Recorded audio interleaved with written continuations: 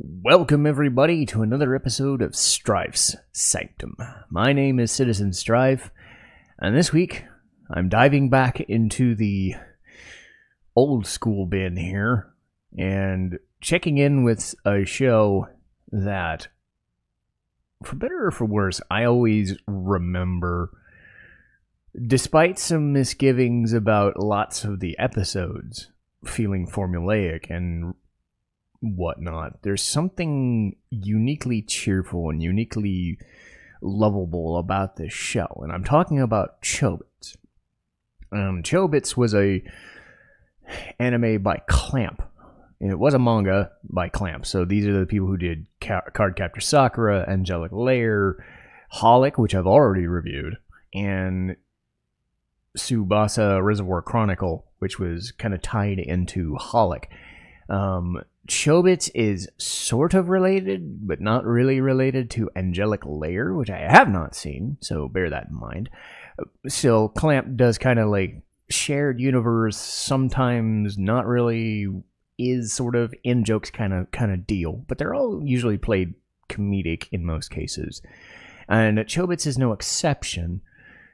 But for me, the reason I come back to Chobits a couple of times every so often is a couple episodes midway to towards the end of the show that kind of make up for a lot of the formulaic doofy comedy that's present. Some likable characters, and playing with an idea which I've always had a fascination with, whether it be a sci-fi thing or an anime thing, and I'll explain that a little later. So I tend to say, if you can get past some of the goofiness, or if you are looking for a goofy ass show, this would be one I would recommend. But we'll start with the basic plot. The idea is a college student, or a would-be college student, named Hideki Motosua, in my American version voiced by Crispin Freeman, just a down-and-out, lovable farm boy dork trying to get into school, and one of the things he tends to do is overreact, and in the nice kind of way, but you'll hear him screaming all the time and just not whining, but being like, ah! That sort of like thing. But again, Crispin's voice is great, and he can do a ton of great shit. I'll go over that when I get to Xenosaga. Oh god, was he great in that. But oh yeah, Crispin Freeman is a good voice actor. Who would have thought? Anyway, so his character is down and out. He's trying to find work, but he's also trying to go to a prep school to get into a college, and he's kind of struggling in everything. And his thing is the dreamlike scenario is the fall from heaven or find something in the garbage thing. And as he's walking along the city, he's finding that in this universe, they've developed these personal computers known as persicoms. Now, why they are shaped like humans, who knows? But for all intents and purposes, they are mostly shaped like humans. Sometimes you'll get really small ones. Sometimes you'll get like little mascot character looking things. But by and large, the big ones that everybody walks around with are humanoid, android kind of types, and you can tell by like ear flaps or ear muff looking things, or headdress kind of things. But persicoms basically can do everything. They are Alexa or Siri on steroids, even back in 2002, which is weird to look back on. And the show, being a comedy, doesn't like force that sort of thing. I think like if this was done now, it would be probably like a comedic version of Psychopaths, where they did like Tsunemori's apartment. You can change like the lighting of the apartment, you can change your clothes, you can do all this crap in like 5 seconds and boom, and be done with it. The general gist of this is they're basically computers, calculators. They can, be day planners, schedulers, that sort of thing. But they're done in the, hey, we're making them humanoid robots kind of thing. Motosua finds one of them in the garbage, like you do, And I'm reminded of that joke in Dogma where Chris Rock's character falls from the sky, and Jay goes, "Well, big naked titty women don't just fall from the sky, you know." Well, in this show they do, and takes him home, loads her up, does not know what he's doing, takes him to an engineer friend of his, and nice thing is that each character does have a little backstory here and there, but takes it to a friend. Then his neighbor ends up figuring out, because they end up going to the same school. His neighbor is Shinbo, voiced by Tony Oliver. And once again, Tony Oliver is from stuff like Lupin and other shows like that, and I've been a big fan of his for a while. I actually met him and posted on Twitter, got a selfie with him. It was really good. Speaking of shows he's in, I should do a review of Gungrave someday. I rewatched it over the last couple weeks, and god damn was he a really good character in the show. Harry McDowell. I probably mentioned that I was doing that a couple weeks ago. But yeah, eventually I'm going to have to review that one. But Shinbo has his own Persicom in the form of Sumomo, who's just likable and, the anime mascot, full of energy, whatever, voiced by Sandy Fox, who's basically that kind of character. Like, her voice does that, but she's just always talking, always moving, always dancing, always, bouncing around. And, in this frame of show, it's not ridiculous. So Shinbo and Sumomo try to figure out, okay, who is this Persicom that this guy found in the garbage? Why is she there? Does she have a disc? Does she have a thing? Turns out he threw the disc away. That was where all her data was stored. So she doesn't really have anything. So she turns on, and by that point she would have. And, well, Shinbo's like, well, sucks to be you. You got to figure out what you're doing. So the next few episodes play out like a normal slice of life comedy thing with the character now known as Chi, voiced by Michelle Ruff. Motosua and Chi are just kind of like working through, what is a Persicom? What do they do? Do they require food? Do they make food? Do they require energy?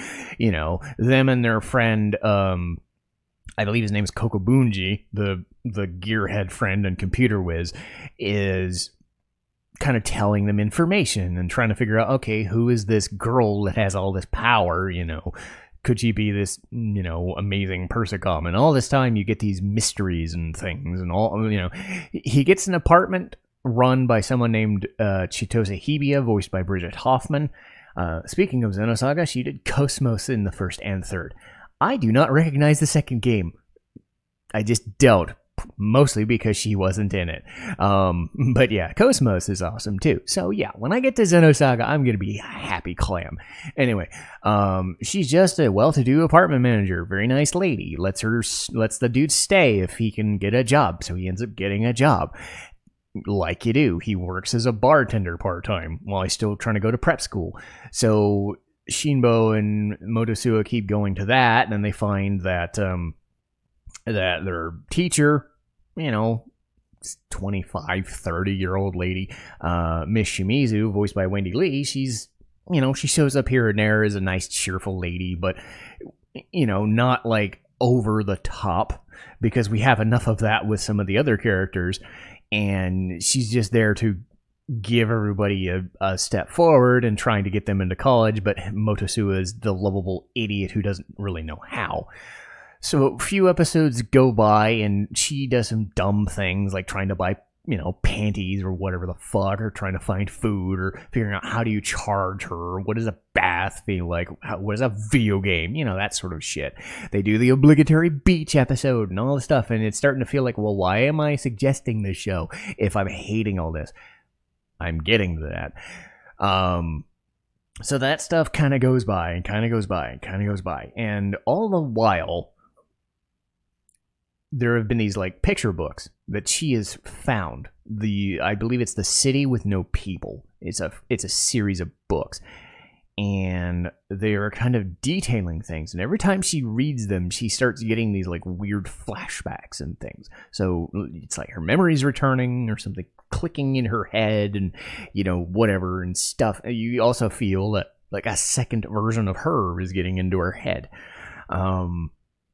But really, where this show ends up shining, kind of like Trigun, is the second half. Not in the same direct way, because Trigun was a lot darker and a lot stiffer and a lot moodier. What ended up happening was that's when they finally start to get rid of a lot of the comedy. They still play for comedy, 90% of the time. But the storylines start getting more intense. They start kind of actually digging into what does it mean to own a Persicom? What do they do? Are they a replacement for people? Because that is something that people have dealt with, whether it's in Japan or America or TV and, cartoons and whatever, is the sense that, and we're now in this dealing with AI, and people getting digitized and having all their likenesses moved. And I'm not saying in a malicious way, but in a technological way, the sense that are people being replaced? Are we relying too heavily on technology to the point where somebody could fall for their own Persicom, basically? And that's what they're going for, is several different ways in which people in the cast are dealing with owning Persicoms, whether they're replacements for people that they've lost, whether they are replacements for actual spouses, which is one, or what happens when they die, for instance. And there are 3 separate sub-stories. 2 of them specifically are what I really like about this show. Ones that happen with Shinbo and Shimizu. Initially played for laughs at first, because Shimizu shows up at Motosua's apartment unannounced. But then you realize why she's there. And really what happens is the story, I think for me what ends up happening is when you see the end of that episode, which I think is either 13 or 14 or 15, the show goes into its second ending scene or ending theme. You know how different shows will have, first half of the season is this theme, and then they change to a second theme, and they do it for the openings and endings. The second ending theme, known as Ningguo Hime, is a song that I would put up as my favorite ending theme or even opening theme of any anime ever. And a lot of it has to do with it playing in the background during several scenes that were important. Because again, a lot of this stuff does delve into, are you being replaced by technology to the point where people are being neglected? What happens to a person who falls for a Persicom? And the idea that at play is it right? And that's been something that's been at play every so often, and it's something that I've felt here and there as a story thread, on things that I've seen is technology advancing to the point that a person could conceivably stop falling for a living, breathing person and falling for a living, breathing android or a Persicom or a computerized, digitized image. I've seen this in, there was a movie called Her, where a dude and his AI kind of fell for each other.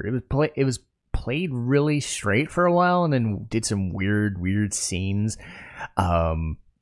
There was one, Blade Runner 2049, that toyed with this idea to the point where the guy was ostracized. The main character, people, I think actual prostitutes called him some weird thing, computer lover or something like that.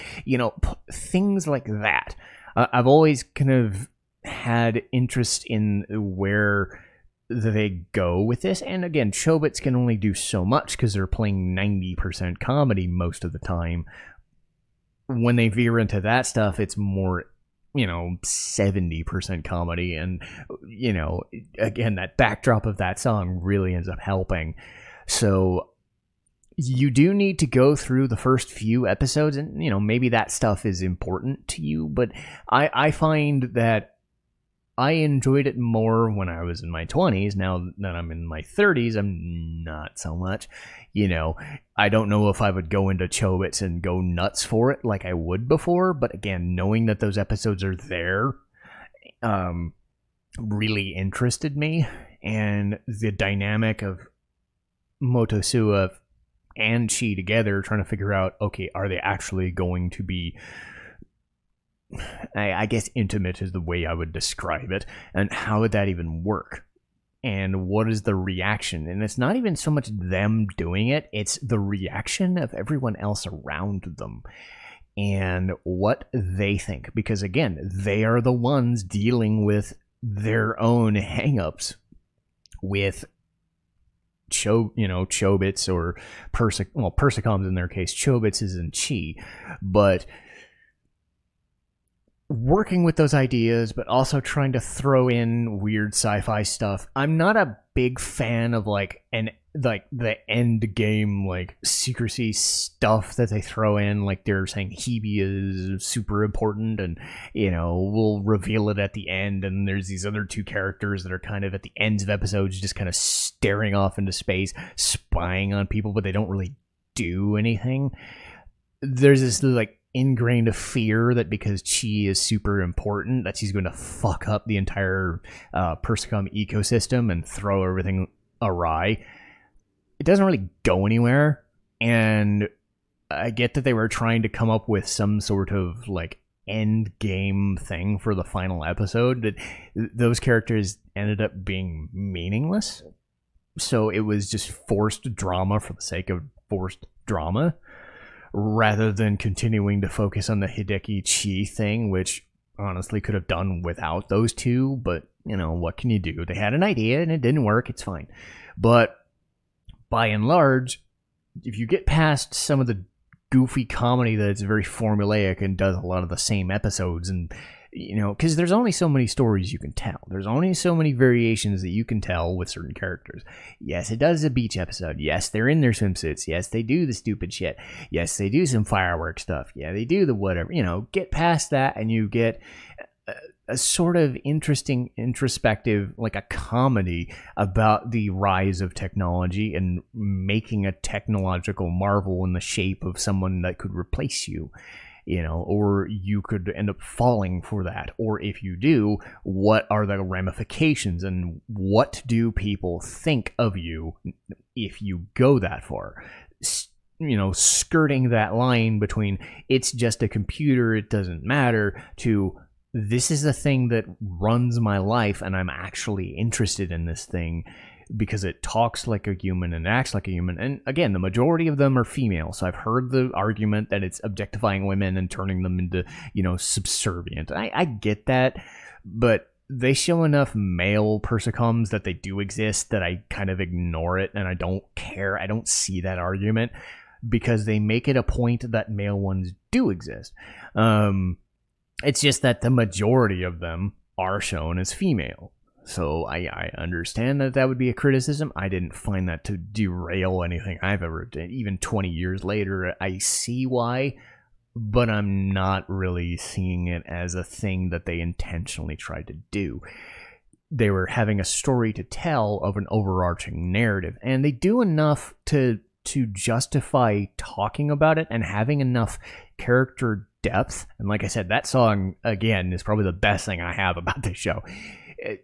Sometimes you listen to one of those openings or ending themes and they can get you really amped up for a show, and I do think that that's the case. The opening theme to this entire show is also a good one. So the opening theme to this song, to the show, and the second ending theme are just they hook into you. At least they did for me. They're songs that I will instantly remember because I identify this show with those, and then I remember the latter half of this show really resonating with me. And it resonated with me back in 2002. It resonates with me back in 2023. That I can still vividly remember, despite a lot of the comedy, they're trying to tell a story. Is it the best way to tell a story? Maybe not. It's maybe not the best exploration. Maybe something with a lot more runtime or a lot more interest in going way deeper into that would have went deep enough. But I still think for what constraints they had doing a idiotic comedy, they did enough to kind of delve into this sort of subject, and I think they did it with some aplomb. So I do highly recommend the show as a nice, hey, I need a comedy to be a breezy watch, something to get into, and, you know, the comfort food kind of show that doesn't stick with you forever, but if you let it, it can. But that will do it for me this week. And let me see what I've got stocked up for reviews, because I think next week is the big one. And let's just pop open and see. And yes, next week is the 100th episode, Persona 4 Golden. And I'm actually really happy that I beat Persona 4 Golden. I have not uploaded all of it, but I've gotten most of it done. So I was able to bum rush the final 2 or 3 dungeons in like 2 or 3 days. So I was able to get through everything. So I'll be able to talk about everything with a keen eye, even more so than I would have under normal circumstances. But it seemed fitting that would be my 100th episode. We've got, after that, Space Battleship Yamato 2199 and 2022. Very good anime. One I saw, which I really kind of wish I had watched 10 years ago when it came out. But hey, better late than never, I suppose. Really freaking good. We stay in space with July 9th. Xenosaga Episode 1, Druil Zamarat, or however Nietzsche would pronounce it. I don't fucking know. I believe it's the will to power is the idea. But I will just call it Xenosaga Episode 1. That's fair enough. July 16th, Ruby Volume 9, which I think was a nice change of pace volume. Rather than sticking with the same narrative, they're going in kind of a different direction, an Alice in Wonderland direction. Add in a big splash of Neo to try and give her storyline a little bit more weight, but also kind of focus in on the main 4 girls. And I do think it succeeded, in giving the show some more heft again after focusing so heavily on Salem and whatnot for the last 3 or 4. And after talking about Ruby, I get to my 2-year podcast anniversary. I was trying to come up with ideas of what I was going to talk about for that, because I always try to come up with ideas. I'm not like a podcast, eventually I'm going to run out of reviews. There's no way around that, but that's not going to be for a while. But what do I talk about? What do I think about? What are my plans? I always try to think of something. And this one is an interesting retrospective of the last year or so, but it's also going to be a reflection of my other channel, my main channel, and the successes and the improvements that I've made, but also, just the interesting things that have been done, like, having Lee as a co-host more often than not, and what that has done for me. And when I'm thinking about that, I'm not only going to talk in a general sense. I think what I'm going to have to do for that episode is think of my top 5 and bottom 5 playthroughs up to this point. I already kind of have a general idea of which was my favorite, which are not my favorite, and people who have heard me talking on my other channel about recent playthroughs know that I've had an easy time kind of digesting where I end up on those. But thinking of top 5 and bottom 5 as a whole is not something I've really done yet, so that it will be an interesting talking point, because it's not only the process of making it as a recording, it's also the performance of said shows or of said games, and what they ended up meaning to me, what they ended up meaning to the channel from a numbers perspective, from a creative perspective, from just an overall production perspective. Because did I play well? Did it sound good? Did I do what it needed to do? What was Lee's involvement like? Things like that, right? And because I think I have a good idea of which ones are what my favorites are and what should be good. So that will be a nice, cool episode to counteract last year's initial anniversary special. And then after that, we'll go back into fan voting. So I haven't done community polls for a couple of months leading up to the to the 2-year anniversary. But going forward, starting in July, I'm gonna start getting those polls back up and start having the 5 ideas, the 5 shows or the 5 games to talk about, and then picking, letting the community pick. And that'll be a fun experience getting back into that. But I'll save all that for next time, and that'll be it for me. Citizen Strife, signing off.